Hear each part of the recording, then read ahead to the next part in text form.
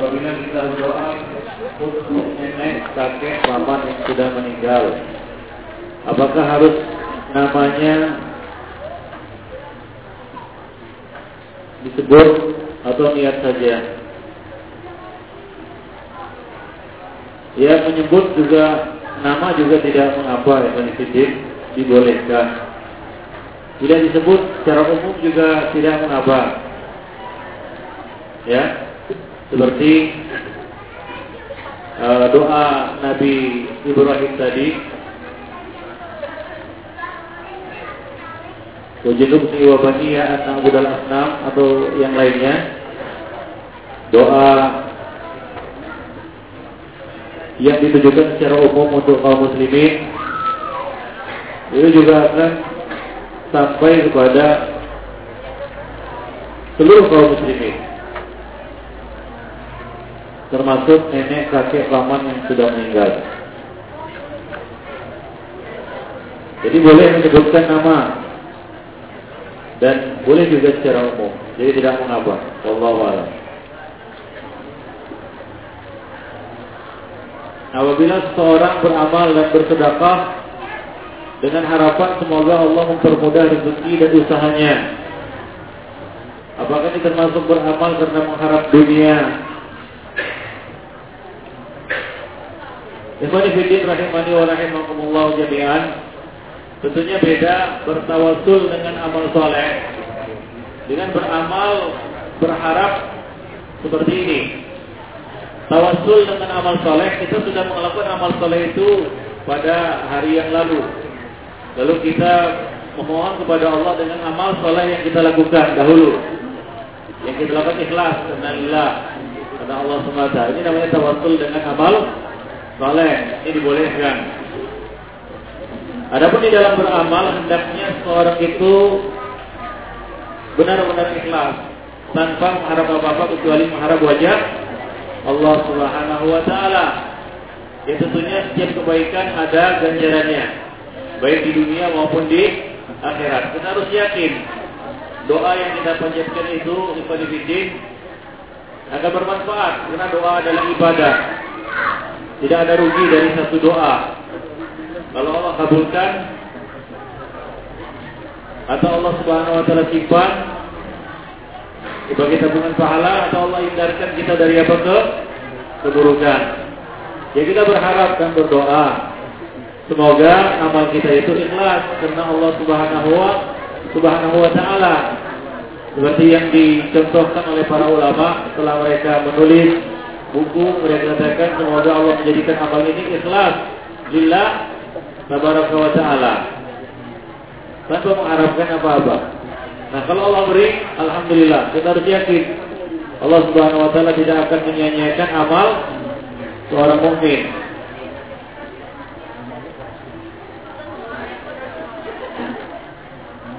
Dan amal soleh wanidin adalah sebab terbukanya rezeki, ya, sebab turunnya berkah, itu amal soleh.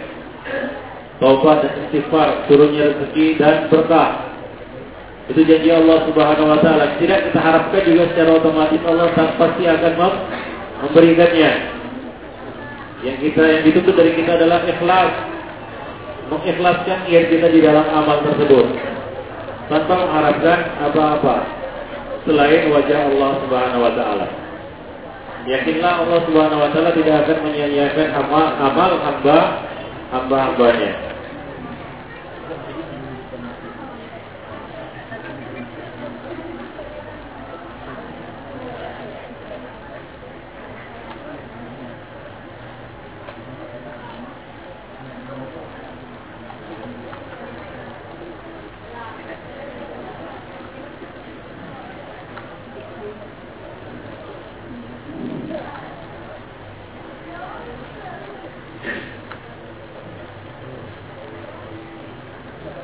Apakah ada pembagian ilmu menjadi ilmu dunia dan ilmu akhirat?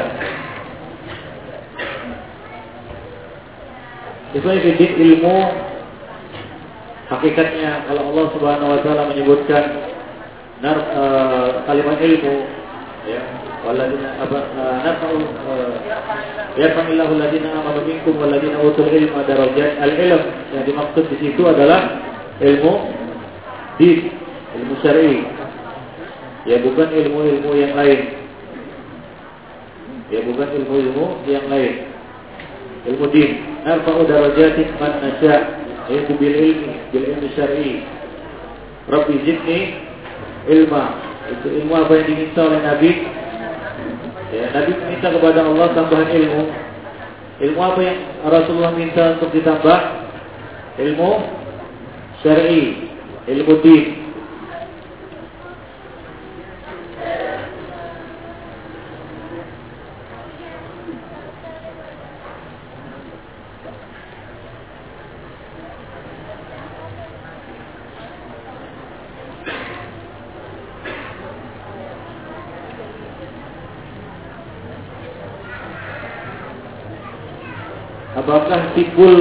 Apabila timbul perasaan tidak suka atau benci pada hati seorang anak karena ada perilaku orang tuanya yang tidak ia suka, apakah termasuk durhaka?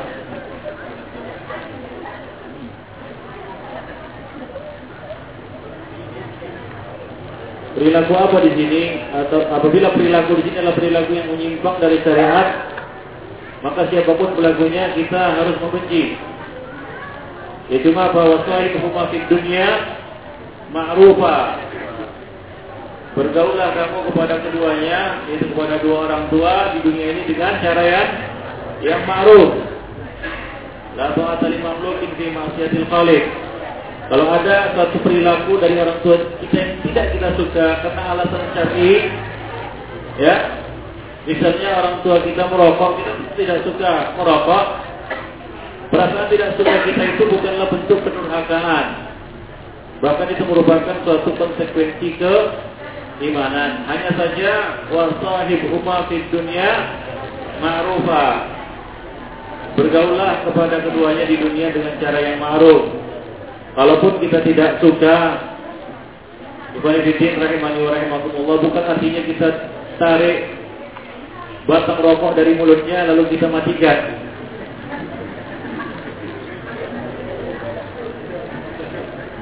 Ya, bukan seperti itu. Wasahibuhuma fid dunya ma'rufa.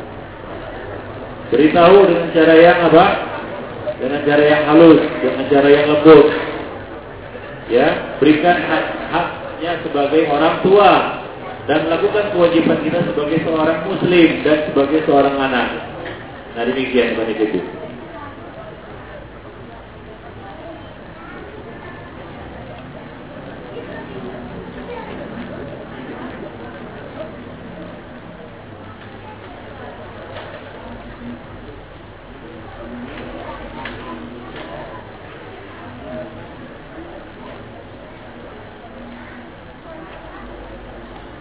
Sukses dunia dengan ilmu, sukses akhirat dengan ilmu, sukses keduanya dengan ilmu. Apakah hadis ini hadis? Ada penjelasan. Ya, wallahu alam, tak pernah jumpa redaksi hadis seperti ini, Ibnu Fiddin. Ya, hadis yang ma'ruf yang kita ketahui, may yuridillahu bihi khairan yufaqihuhu fid din. Barang siapa yang Allah kehendaki kebaikan, maka Allah berikan dia tafaqquh fid din. Ya. Itu apa pemahaman yang benar di dalam agama, mendalami ilmu agama. Itu tanda kebaikan Allah kepada seseorang. Kebaikan di sini meliputi kebaikan dunia dan akhirat.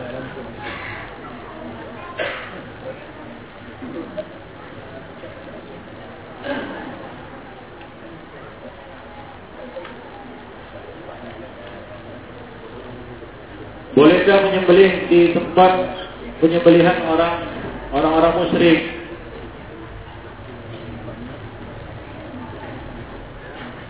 Tidak boleh, Ibnu Fiddin. Ya, tidak boleh menyembelih hewan di tempat penyembelihan yang di situ disembelih hewan-hewan untuk berhala. Walaupun kita menyembelih hewan itu dengan menyebut nama Allah Subhanahu wa taala, bismillah. Tapi kita menyembelih hewan itu di tempat orang-orang musyrik, pelaku syirik menyembelih hewan-hewan mereka untuk berhala. Ya, satu riwayat ada seorang laki-laki bernazar menyembelih seekor unta di buana. Rasul mengatakan, tunaikan nazarmu. Kemudian Rasul bertanya, apa itu buana? Adakah di sana disembelih hewan-hewan untuk berhala? Dia menjawab ya. Ya, di situ disembelih hewan-hewan untuk berhala. Nabi mengatakan jangan tunaikan nazar. Karena tidak boleh menyembelih hewan di tempat di situ disembelih hewan-hewan untuk berhala. Ya, sebagai contoh, misalnya di Parangtritis, yang di situ biasa orang-orang menyembelih, lalu hasil sembelihannya diserahkan, dilemparkan untuk Nyi Roro Kidul. Jogja itu kota syirik. Setan gemuk di sana. Maka saya waktu tinggal Jogja ada perasaan lain begitu. Kenapa? Di situ setan disembah dalam bentuk penyembahan yang merata, umum. Di Jogja ada setan drum band. Bagi yang pernah tinggal di Jogja tahulah namanya setan drum band. Itu tiap pagi kedengaran itu. Satu Jogja, bayangkan. Coba lihat bagaimana setan, jin, menunjukkan superioritasnya. Berani dia. Kenapa? Karena di sana setan disembah. Ya, sultannya juga demikian. Jadi gemuk setan di sana, besar dia. Nah, biasanya mereka melakukan acara-acara itu ke Parangtritis. Saya dulu di sana 4 tahun di sana.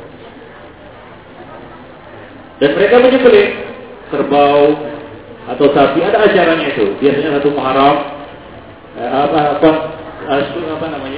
surah. Ya, mereka menyembelih sapi di tepi pantai itu. Nah, kemudian mereka labuhkan atau mereka lemparkan sapi itu ke laut. Ya, sebagai persembahan untuk Nyi Roro Kidul. Maka orang di sana kalau buat rumah itu tidak menghadap ke laut. Menghadap ke mana? Menghadap siapa tidak membelakangi laut. Harus menghadap ke laut. Kenapa? Karena kalau membelakangi laut nanti Nyi Roro Kidul marah, murka, sial, malah nasibnya. Rata-rata seperti itu Ibn Ibn. Ya, rata-rata seperti itu.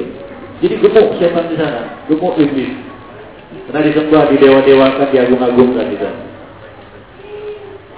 Nah itu dia. Jadi kita tidak boleh menyembelih kambing ataupun sapi di sana. Karena kalau nanti orang-orang awam melihat, wah itu coba lihat. Santri-santri ataupun apa namanya ya, orang-orang salafi. Ya juga menyembelih di sana, atau apa namanya Pak Haji itu menyembelih juga di sana dia. Padahal kita menyembelih bukan untuk siapa-siapa, untuk Allah dengan menyebut nama Allah. Jadi tidak boleh musyabahatul musyrikin fi ibadatihim.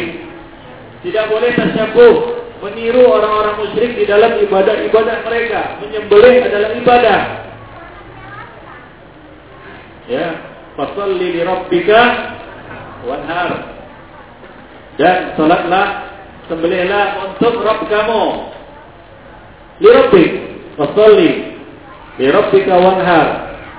Jadi an-nahru, an-dabhu adalah ibadah Ibn Fiddin. Jadi tidak boleh kita meniru peribadatan mereka itu. Ibadah yang kita lakukan tidak boleh meniru peribadatan mereka.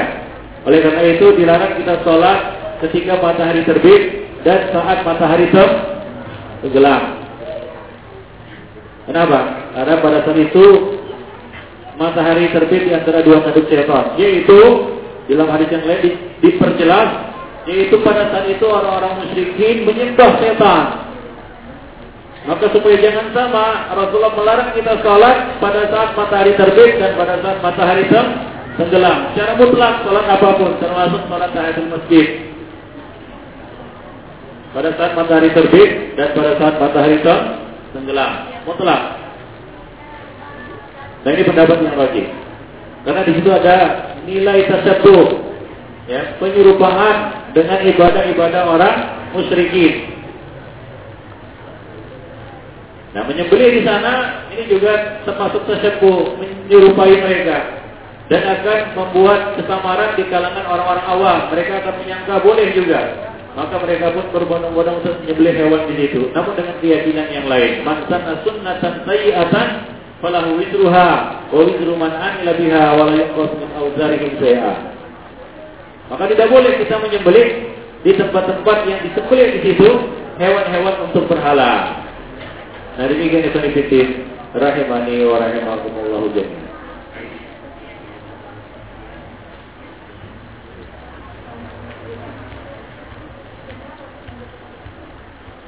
Bolehkah kita berdoa bertawassul dengan zat atau kemuliaan Nabi? Tidak boleh, nifidin rahimani wa rahimakumullah. Tawassul ya bil amwat ya adalah syirik. Ini pendapat yang paling rajih hatta Nabi. Walaupun dinukil, diriwayatkan dari sebahagian imam mereka melakukannya. Akan tapi kita diperintahkan untuk mengikuti pendapat yang rajih. Khususnya di dalam masalah ini, yaitu apa? La yajuz at-tawassul bil amwat, siapapun, termasuk di antaranya dengan Nabi, kemuliaannya atau zatnya, jahnya dan seterusnya. Nah, demikian itu nifidin. Sebagaimana kita juga mengambil pendapat yang rajih tentang at-tamaim, jimat. Tidak boleh jimat dari apapun, termasuk di dalamnya dengan apa? Tulisan-tulisan Al-Quran. Jadi tambah lagi hadis yang menyebutkan tentang hal itu dhaif, dan juga hadis yang menyebutkan tentang bertawassul dengan jah, dengan kemuliaan Nabi juga dhaif. Nah, silakan baca buku At-Tawassul wa Anwa'uha, yaitu tulisan Syekh Al-Albani rahimahullah.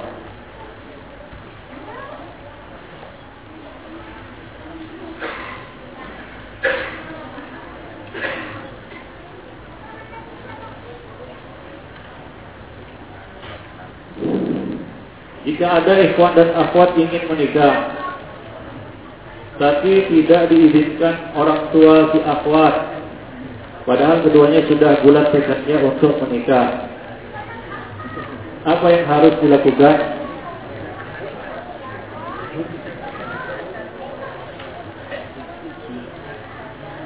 Ini tekadnya sudah bulat.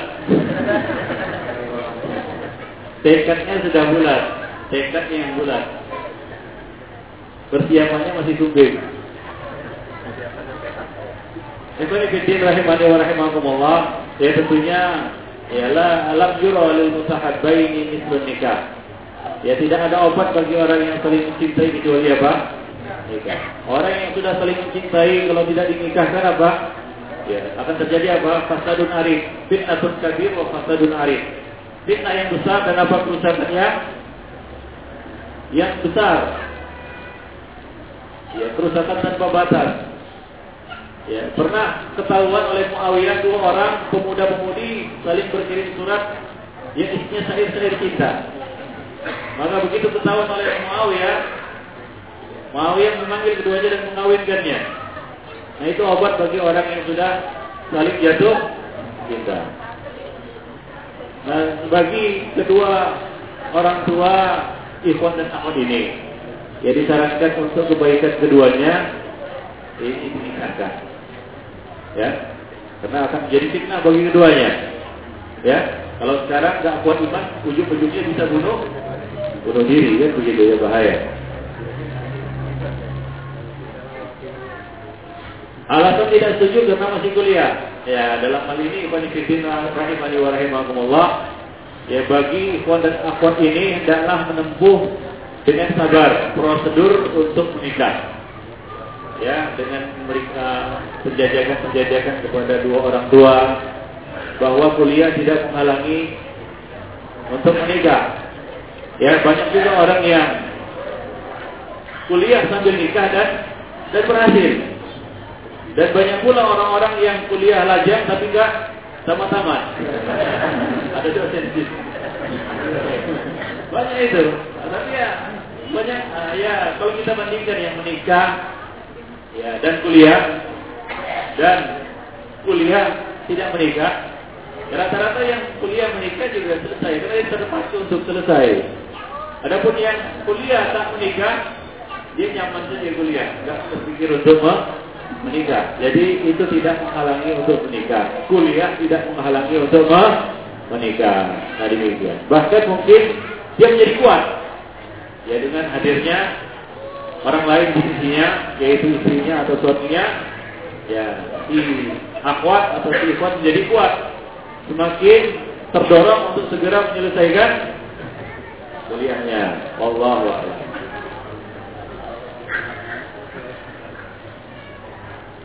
Nah ini mungkin kalau nggak dinikahkan mungkin nggak selesai kuliahnya.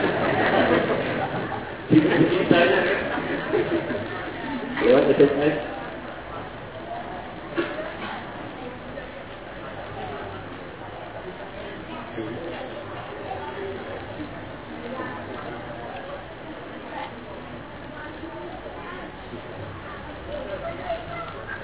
Apakah hadis yang membagi bulan Ramadan menjadi 3, malam 10 malam pertama rahmat, 10 malam kedua maghfirah, 10 malam terakhir isqun minan nar, merupakan hadis sahih?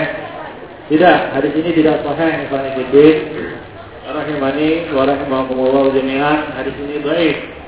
Ya, yang benar hadis yang sahih adalah bahwa pembebasan dari api neraka ini atau isqun minan nar itu terjadi pada setiap hari dan setiap malam bulan Ramadan. Jadi 30 hari itu ikut minan nar semua dari awal sampai akhir. Ya, demikian. Bagaimana duduk tahiyat bagi yang melakukan salat lail 4 rakaat 1 salam? Apakah duduk iftiras atau tawarruk? Ini ikhtilaf di kalangan ulama antara Imam Ahmad dengan Imam Asy-Syafi'i.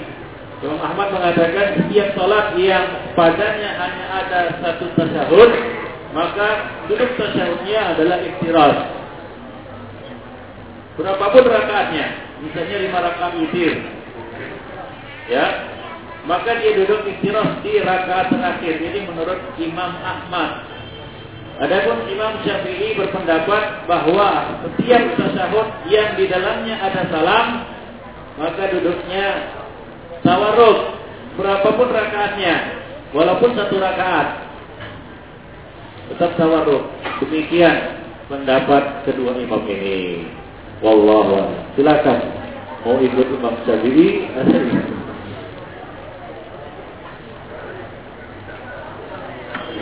ya, dalilnya satu itu nih, kalau antum mau tahu ya, bahwa dalil yang mereka pakai yang kedua imam ini pakai itu satu.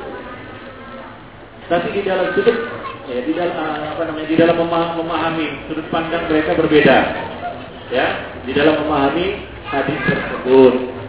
Wallahu a'lam. Yaitu hadis hatta kana, ya, hingga pada rakaat, ya, di mana di situ ada salam, Rasulullah tawarruk, Rasulullah bertawarruk. Imam Syafi'i mengambil hadis ini dan memahaminya yaitu apa? Setiap rakaat yang di dalamnya ada salam, tawarruk. Imam Ahmad memandangnya tidak seperti itu. Justru hadis itu menjelaskan bahwa Rasulullah membedakan, ya, antara tasyahud yang tidak ada salam dengan tasyahud yang ada salam. Jadi di situ ada 2 tasyahud untuk membedakan tasyahud yang pertama dengan tasyahud yang kedua. Nah, demikian itu sedikit. Barulah itu tawarruk. Nah, wallahu a'lam. Ada yang tanya mana yang rajin?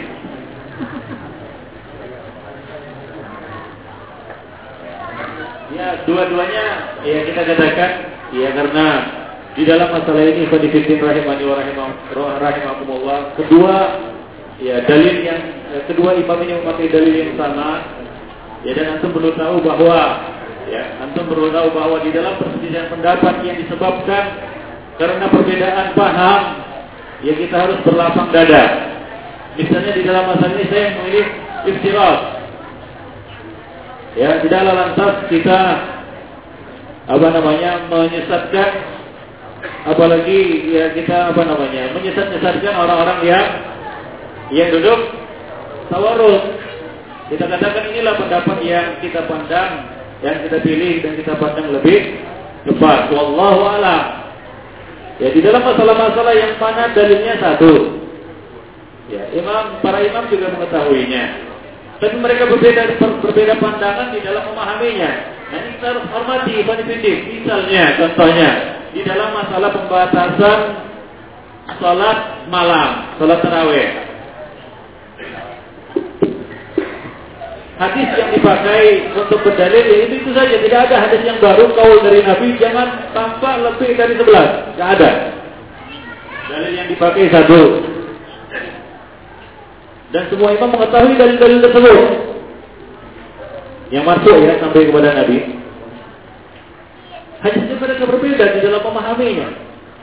Sebagian mengatakan itu pembatasan, sebagian mengatakan itu bukan pembatasan.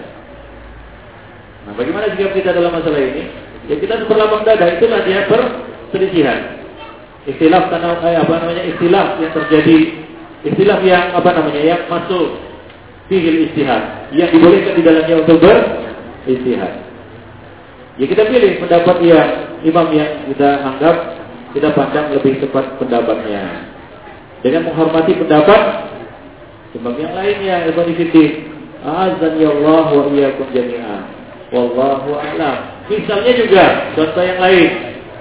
Ya, misalnya di dalam salat 443, yaitu hadis Aisyah, hadisnya satu, itu apa? Hadis Aisyah, Rasulullah salat 4 rakaat yang tanyakan tentang bagusnya dan panjangnya. Rasulullah salat 4 rakaat yang tanyakan bagusnya dan panjangnya. Rasulullah salat witir 3 rakaat. Banyak sekali pertanyaan yang masuk ke saya melalui SMS. Ustaz, bagaimana 4 rakaat itu? Dengan tasyahud atau tanpa tasyahud? Itu dibagi 2 atau 4 langsung satu? Nah, ini masalahnya. Banyak sekali pertanyaan yang menanyakan tentang hal itu. Ya kita jawab zahir hadis itu, menunjukkan Nabi sholat 4 rakaat sekali salam. Ya, Aisyah mengatakan Rasulullah sholat 4 rakaat. Yang menanyakan panjangnya dan bagusnya.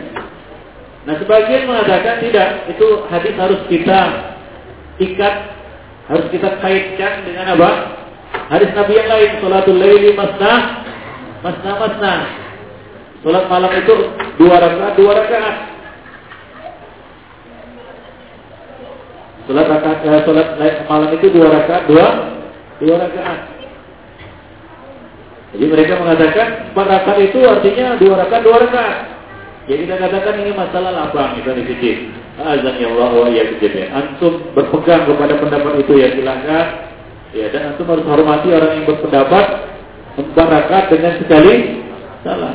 Karena tidak semua salat malam itu 2 rakaat yang dilakukan oleh Rasulullah sallallahu alaihi wasallam. Rasulullah pernah 9 rakaat dengan 2 kali tasyahud di rakaat yang sebelum terakhir. Tidak 2 rakaat. Jadi ini masalah lapang, bukan dikit. Azan ya Allah wa iyyakum jami'an. Janganlah kita saling mengeluarkan dari salaf. Ya. Ini tren. Wah, itu tidak salafi atau pendapat yang aneh, ganjil. Ya. Kita katakan kita di dalam masalah ini harus lebih luas. Ya, di dalam membahas dan mengupasnya. Jangan terlalu sempit sehingga membuat kita di antara kita saling gontok-gontokan karena perkara-perkara yang tidak perlu diperhatikan. Azan ya Allah ya Allah. Baik. Bukan artinya kita senang perselisihan, bukan. Ya kita berusaha untuk tidak berselisih, tapi nyatanya yang nggak bisa dihindari, itu maksudnya. Ya bukan artinya antum mengatakan wah Ustaz itu suka kali yang nyeleneh. Ada juga yang seperti itu, yang aneh-aneh aja seperti itu. Ada juga yang menyentil seperti itu. Ya kita bukan yang aneh-aneh kan begitu ya. Yang kita kemukakan adalah pendapat para imam. Ya, kalau antum mau menuduh aneh dan nyeleneh, ya tuduhlah para imam itu ya lebih dulu aneh dan nyeleneh. Selama dalil yang dipakai satu Ibnu Bidin ya, kecuali ada dalil baru yang tidak diketahui oleh Imam Syafi'i, barulah berlaku perkataan Imam Syafi'i apa? Tidak sah al hadis bahwa madhabi. Jadi harus kita telaah inti ataupun asal masalahnya Ibnu Bidin. Ya, dari demikian.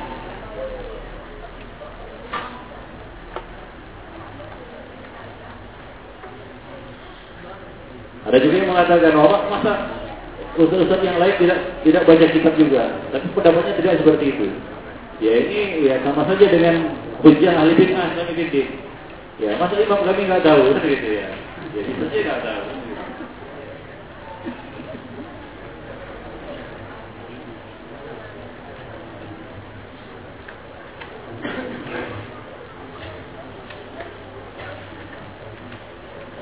Karena sebagian orang yang terjebak kepada yang kita katakan satu arah yang keliru di dalam masalah-masalah ini, dia mengatakan, masa Syekh Albani nggak tahu? Ya. Juga aneh ini, bukan masalahnya Syekh Albani tahu atau tidak tahu, atau Syekh Fulan atau Imam Fulan tahu atau tidak tahu. Ya, jadi kita harus mengupas, melihat masalah itu secara lebih umum, supaya nampak jelas permasalahan tersebut.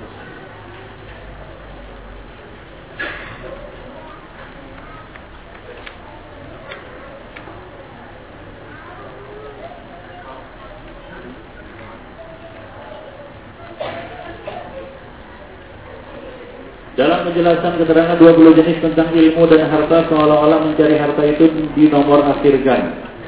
Bukankah untuk mencapai akhirat kita harus barengi dengan harta? Lalu apakah ada larangan mencari harta sebanyak-banyaknya?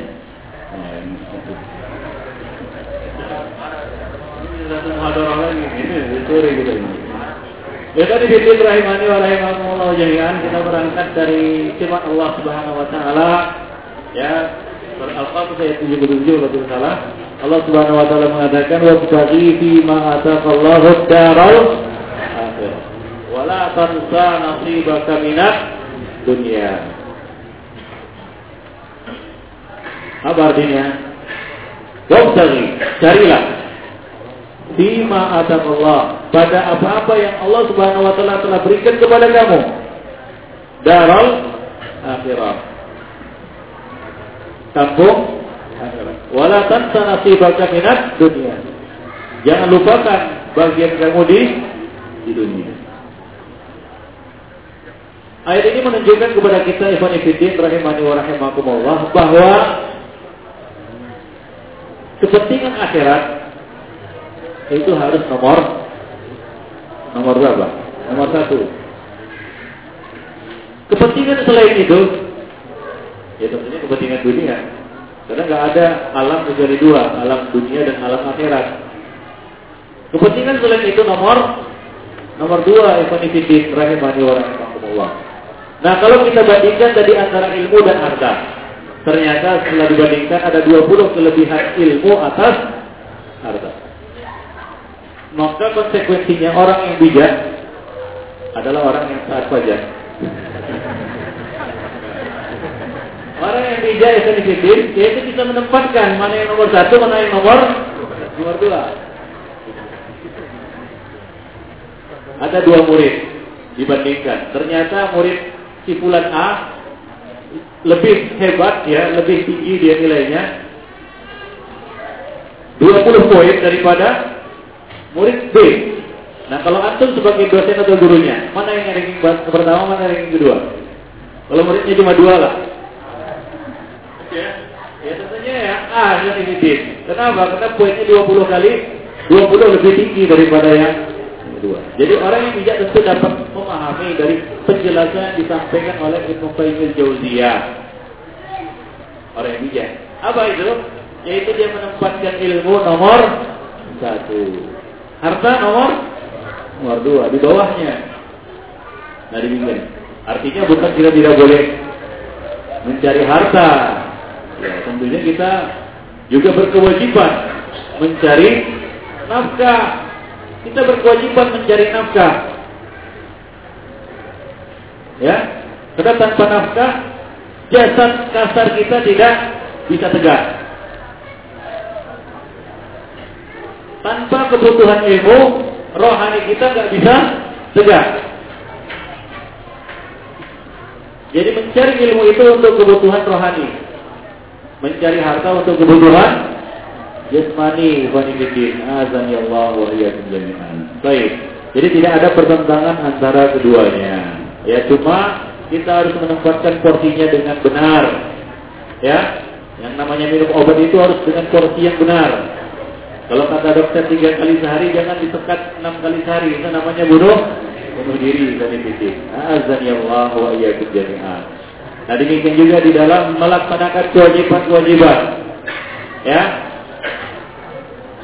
Rasulullah menyuruh kita untuk menuntut ilmu, wajib. Talabul ilmi fardhatun ala kulli muslim. Di lain pihak Rasulullah juga memerintahkan kita untuk apa? Untuk mencari nafkah. Itu juga wajib. Ada 2 kewajiban. Ada 2 kewajiban di sini.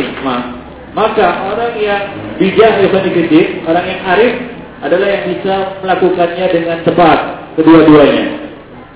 Ya, kapan dia harus menuntut ilmu, kapan dia harus mencari nafkah. Ada jadwal taklim, itu artinya apa?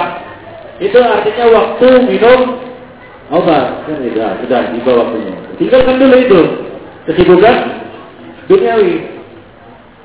Habis ini selesai, karena taklim nggak mungkin 24 jam, ya, dan tidak juga setiap hari. Karena tidak boleh juga setiap hari, ya, berjadwal ya, ada jadwalnya. Kalau ada jadwalnya, kalau sudah tiba jadwalnya, maka kita sisihkan waktu kita itu untuk apa? Untuk menuntut ilmu. Dan kalau bisa dan yang terbaik menurut ayat tersebut, yang terbanyak adalah kegiatan menuntut ilmu. Nah, demikian yang akan dibikin. Azan ya Allah wa iyyakum jami'an. Baik. Nah, yang paling tidak minimal kalau untuk orang sekarang ya seimbang lah, sama gitu ya, seimbang. Baik. Jadi tidak ada pertentangan sebenarnya antara kewajiban mencari nafkah dengan kewajiban menuntut ilmu. Cuma hati-hati benefit jerat-jerat iblis di dalam mencari nafkah. Manusia memiliki sifat serakah, rakus. Dikasih 1 nggak mau 1, mau 2. Ya. Punya tanah 1 hektar, mau 2 hektar. Sudah punya 2 hektar, terpikir untuk 3 hektar. Nah, itu dia. Setan terus menghiasinya. Adapun ilmu tidak demikian. Setan menghalanginya supaya ilmu itu tidak bertambah. Maka Rasulullah meminta kepada Allah penambahan ilmu, bukan penambahan harta. Kita sebutkan tadi ya, bertambah ilmu kita bertambah dekat kepada Allah. Bertambah harta bisa membuat kita bertambah jauh. Nah, demikian. Baik. Ya, kadang-kadang pernyataan seperti ini sering disalahartikan. Wah, apakah kita nggak boleh banyak-banyak mengumpulkan harta? Tapi kalau sudah banyak-banyak mengumpulkan, saya banyak berinfak. Kan begitu. Ya, kadang-kadang terpikir seperti itu, tapi kenyataannya tidak seperti itu. Ikhwan fillah. Azan ya Allah wa iyyakum jami'an. Ya, kadang-kadang kenyataannya tidak seperti itu.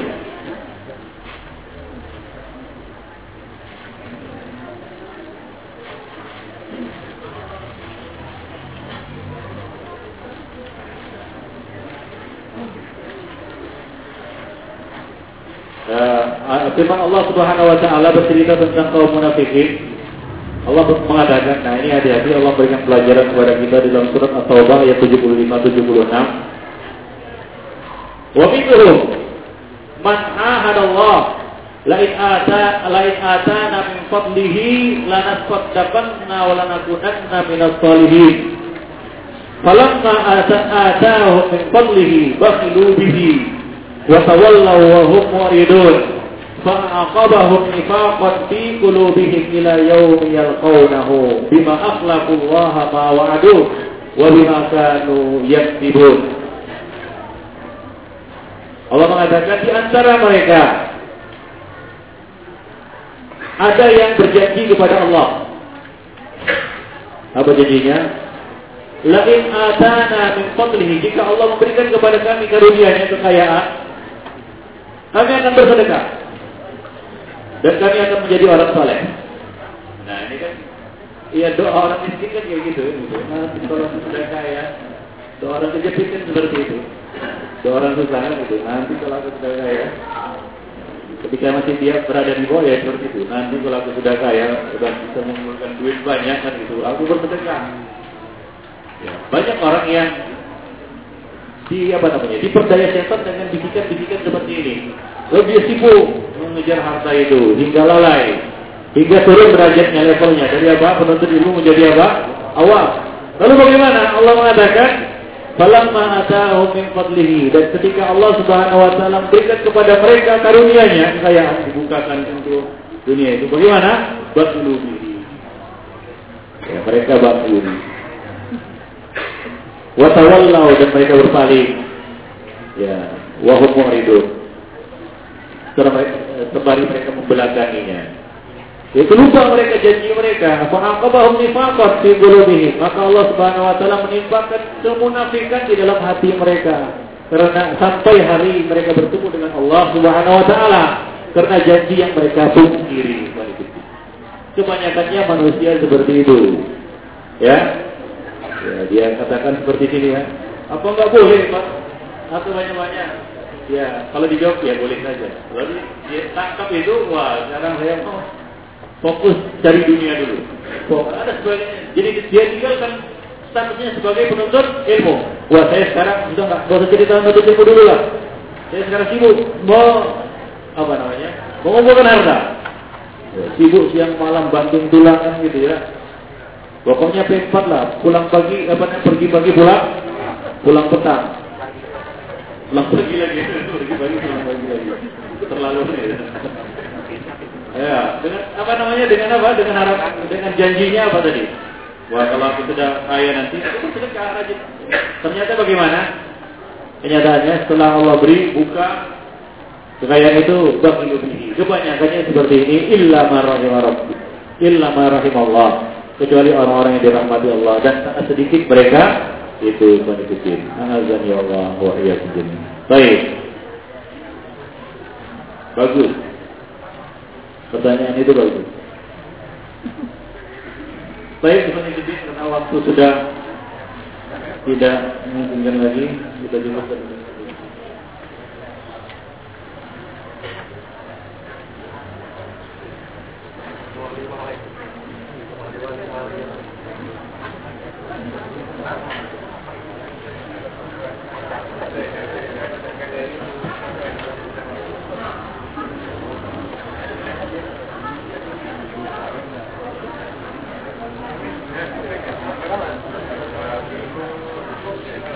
Subhanallah bihamdihi, asyhadu an la ilaha illa anta, astaghfiruka wa atubu ilaik.